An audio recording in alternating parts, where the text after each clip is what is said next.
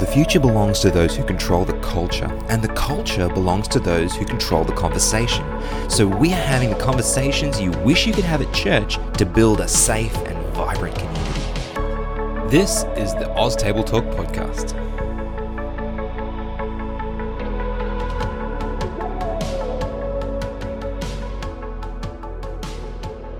Hey everyone, welcome to a very special series, and we got some good feedback from the last short series that we did, so we thought we'd come back with another 3-part series. This is one that you guys voted on a little while ago now. We presented a couple of options, but this was one of the ones that you guys voted, which was the 3 things that the church got wrong.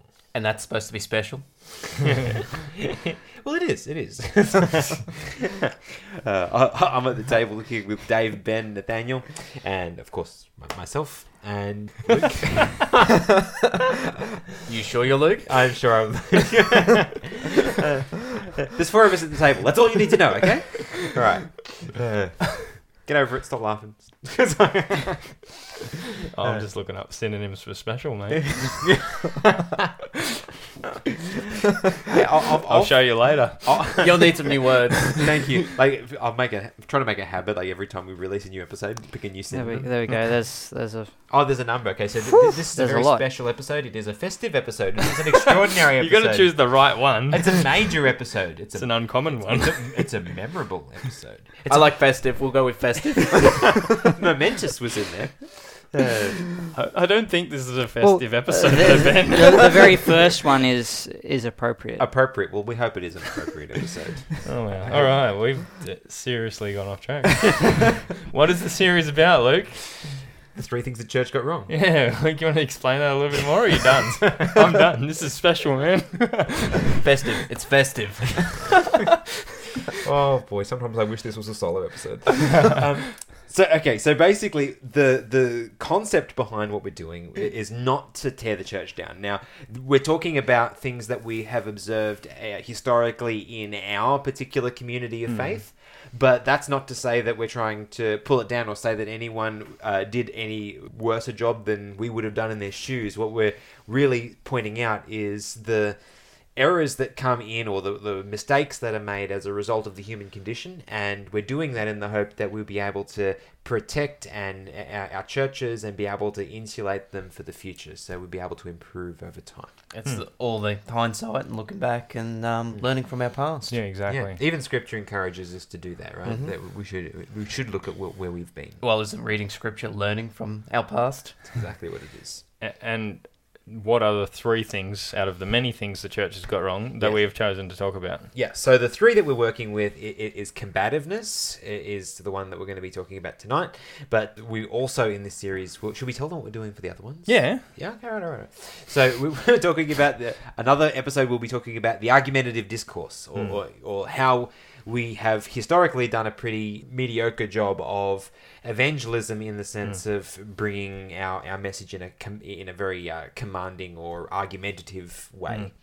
The third and final is control or micromanagement, which is something that is very common in churches and is not a new thing. So they're the 3 topics. Tonight we're going to be talking specifically about combativeness, or a question of whether people should fight in war in a combat role. And this, out of all of them, is probably the most specific to our denomination, in the sense that we're not the only denomination who's had the question, but we're going to be talking about the history that we have had as a denomination with the issue. Yeah. And hopefully you can see different aspects of that are appropriate to your own denomination too. Yeah. Because I think it'll be across the board. Mm-hmm.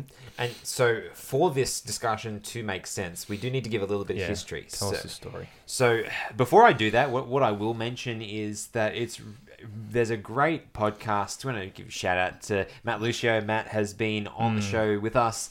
He runs the Adventist History podcast. And so if you're interested in this at all, check out his podcast, because he's got a number of great episodes on various topics surrounding this, but specifically also on this particular split that I'm going to mention.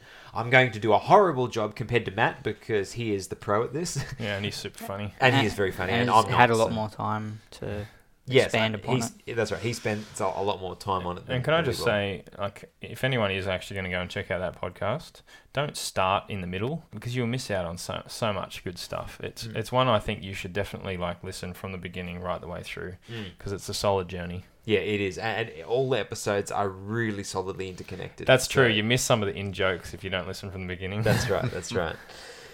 Okay, so to give you guys the picture, right from very early in the formation of our church, you can go right back to the American Civil War, and even from that point onwards, the Seventh-day Adventist Church was considered a peace church, right? Yeah. We were considered to be non-combatants as a general rule.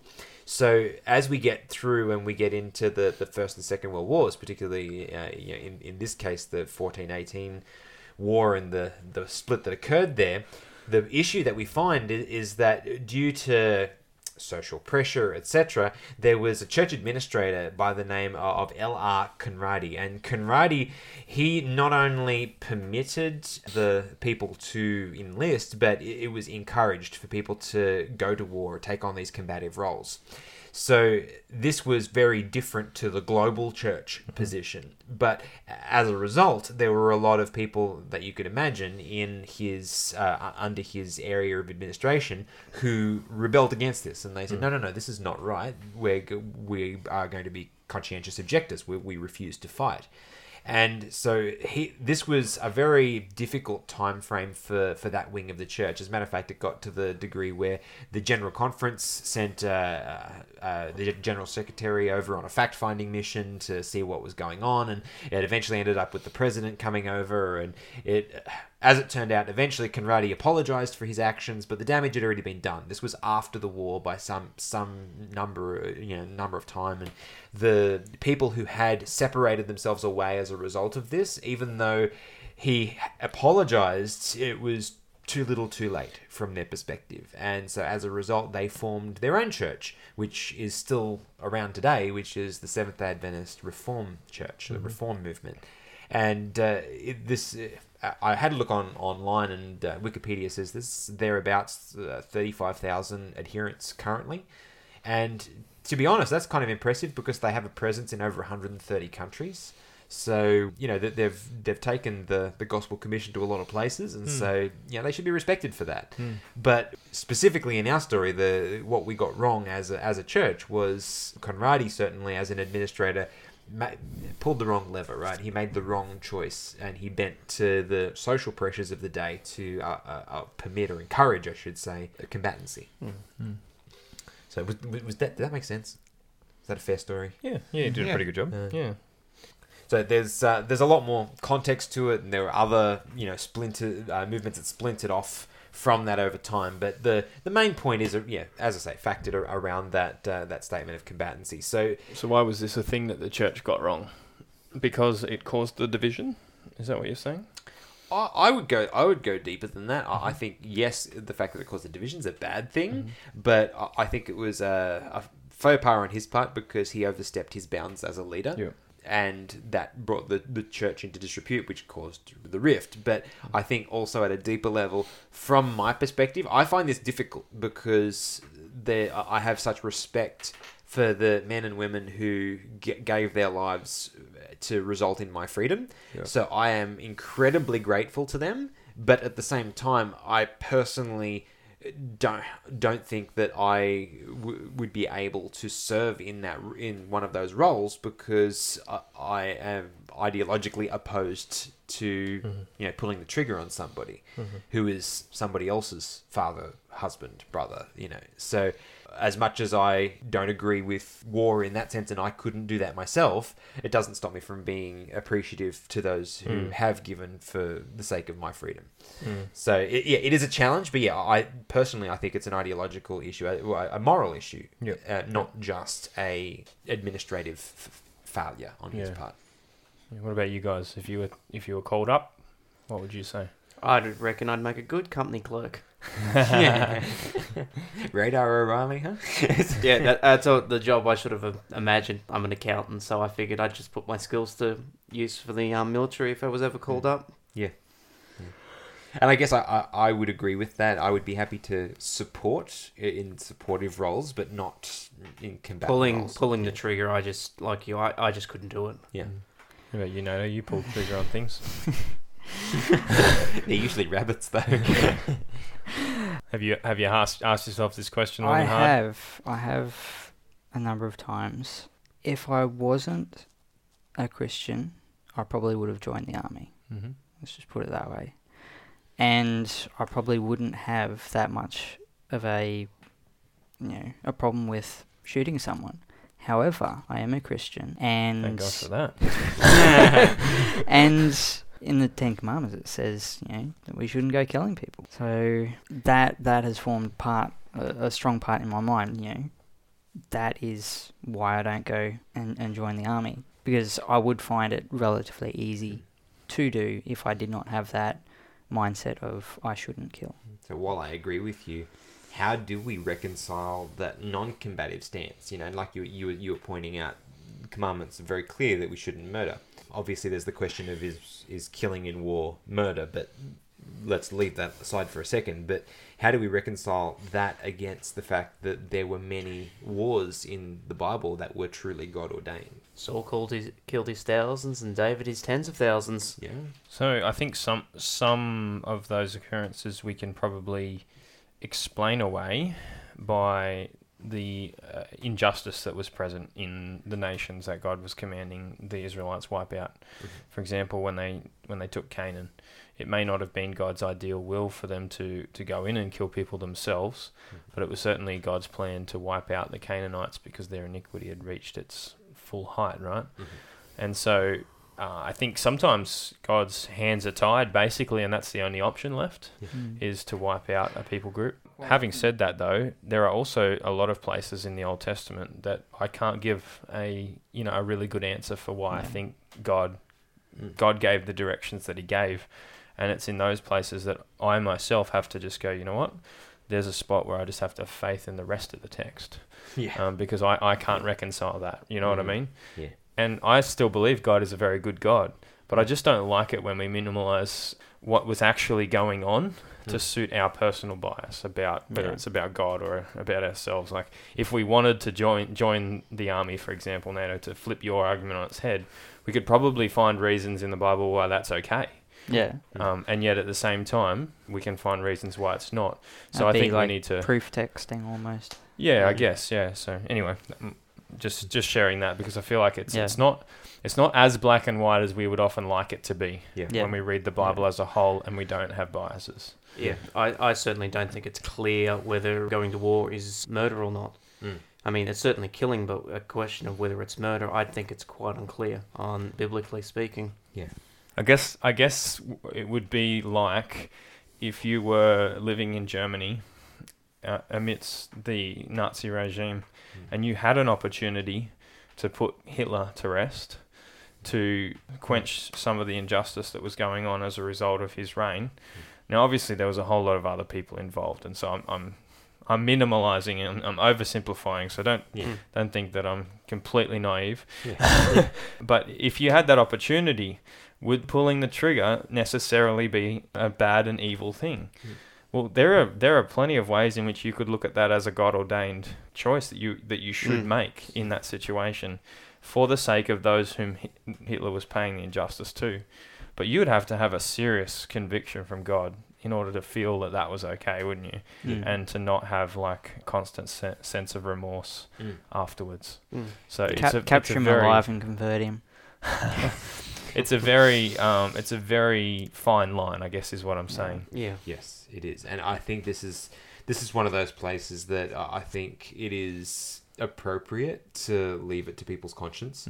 Definitely, because it's not something that we can't read the heart, and you also can't see what the Holy Spirit is saying to the individual.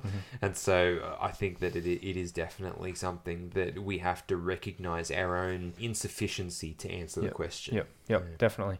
And so we shouldn't judge others based on their choice. Yes, absolutely should allow people to have their own freedom, to express their own freedom, But as a church, we did the wrong thing by making it sort of policy, if you like, that it was to be encouraged for our members to go to war. Because then there's a pressure from the church to go and do something that may not necessarily be in line with your conviction. Whereas as a church, if we say as a church we support non-combatancy, and we will also respect your choice if you do choose to go as a combatant, I think then we leave people with the free will to live up to the convictions that God's placed on their hearts. Do you know what I mean? Yeah. And so I think the problem with what the church did was that they made a very individual decision corporately. Yeah. Now, for those that are very patriotic, does that mean that you can't fulfill that patriotic nature that you have in a non-combative role? Yeah, you certainly can. As a matter of fact, this was one of the big issues at the time, because there were two classes of conscientious objector, right? Well, one of the most famous conscientious objectors, what was his name? Desmond Doss. Yeah. I mean, he got America's highest honour, but he was a non-combatant. Yep. Very, very brave soldier in his role. Yeah. No, so, I mean, there were, as I was saying, the two categories. There were the people who were happy to function in non-combative roles, being company clerk, being a medic on the field, packing munitions, whatever. Then there was the other class that objected to war at a wholesale ideological level, who didn't do any of the above, but they were treated very, very badly, because they wanted to make it very clear that if you were going to be a conscientious objector, it was a serious decision to make. And so I think, really speaking, it doesn't matter where you fall on the spectrum, it's a very serious decision to make. So therefore it should be respected and treated as such. Yep, definitely. So I guess to ask ourselves the question, obviously this was a decision that was made by an administrator, so someone higher up in the church structure. But generally speaking, what are the principles that we can apply from this in our own experience, perhaps not at such a high level?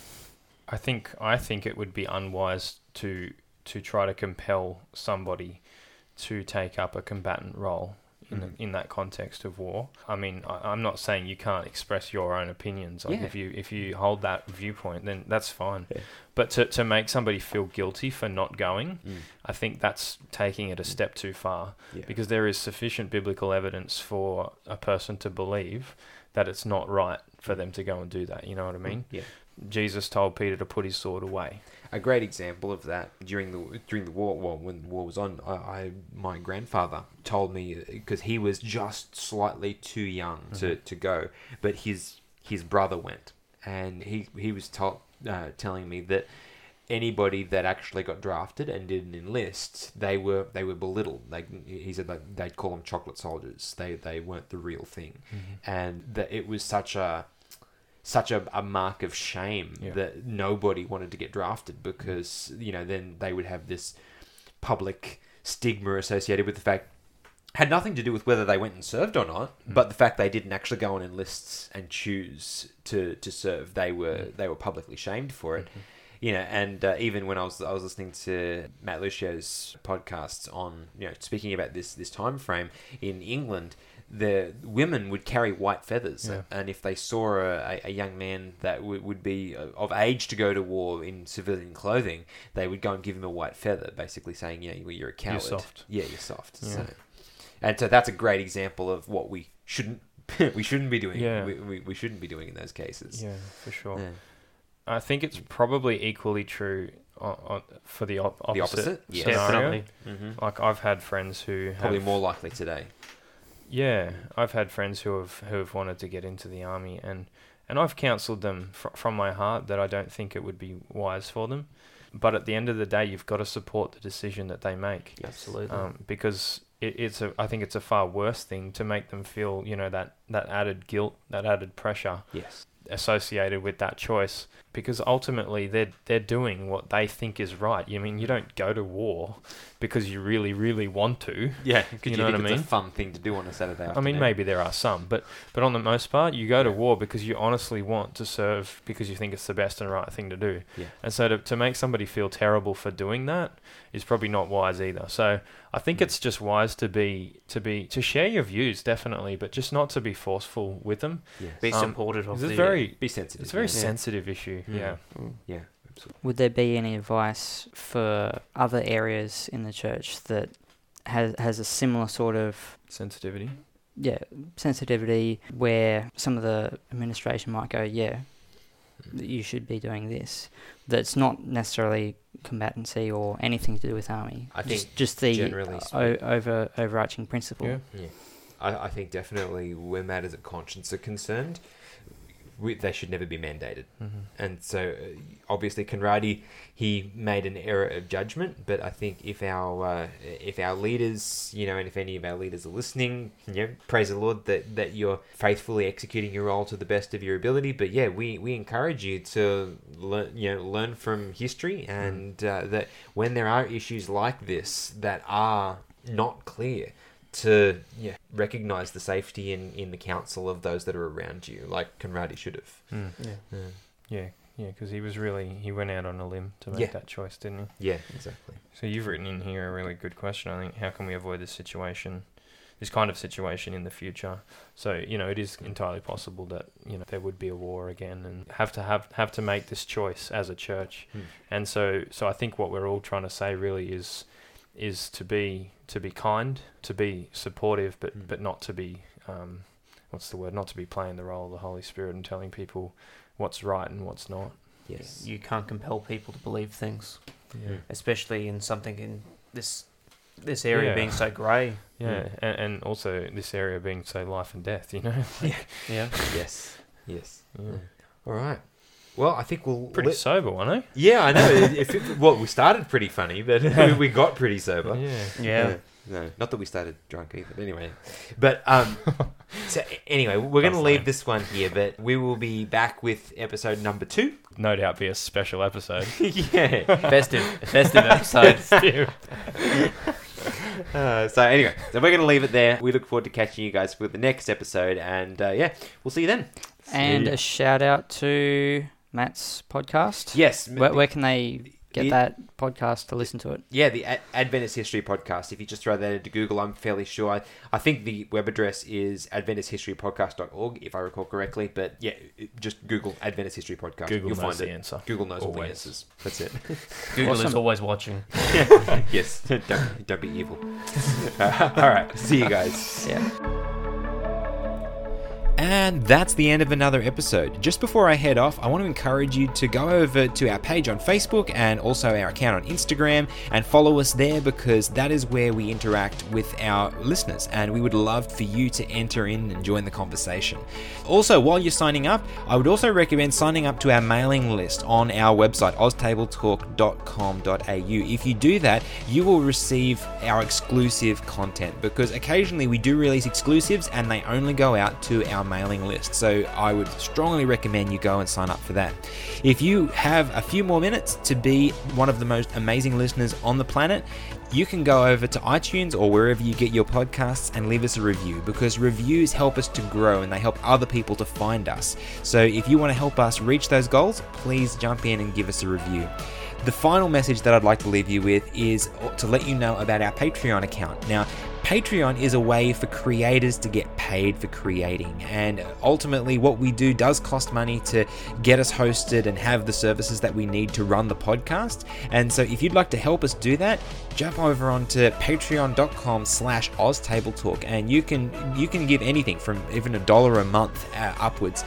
But at different levels, there are different benefits, different rewards that we want to give you just to say thank you for being an amazing supporter of ours. If you can't afford that, we would just gratefully accept your prayers, because that is what our ministry runs on. And so with that, I will leave you to your day, and thank you so much for listening to this episode. We look forward to seeing you guys next week.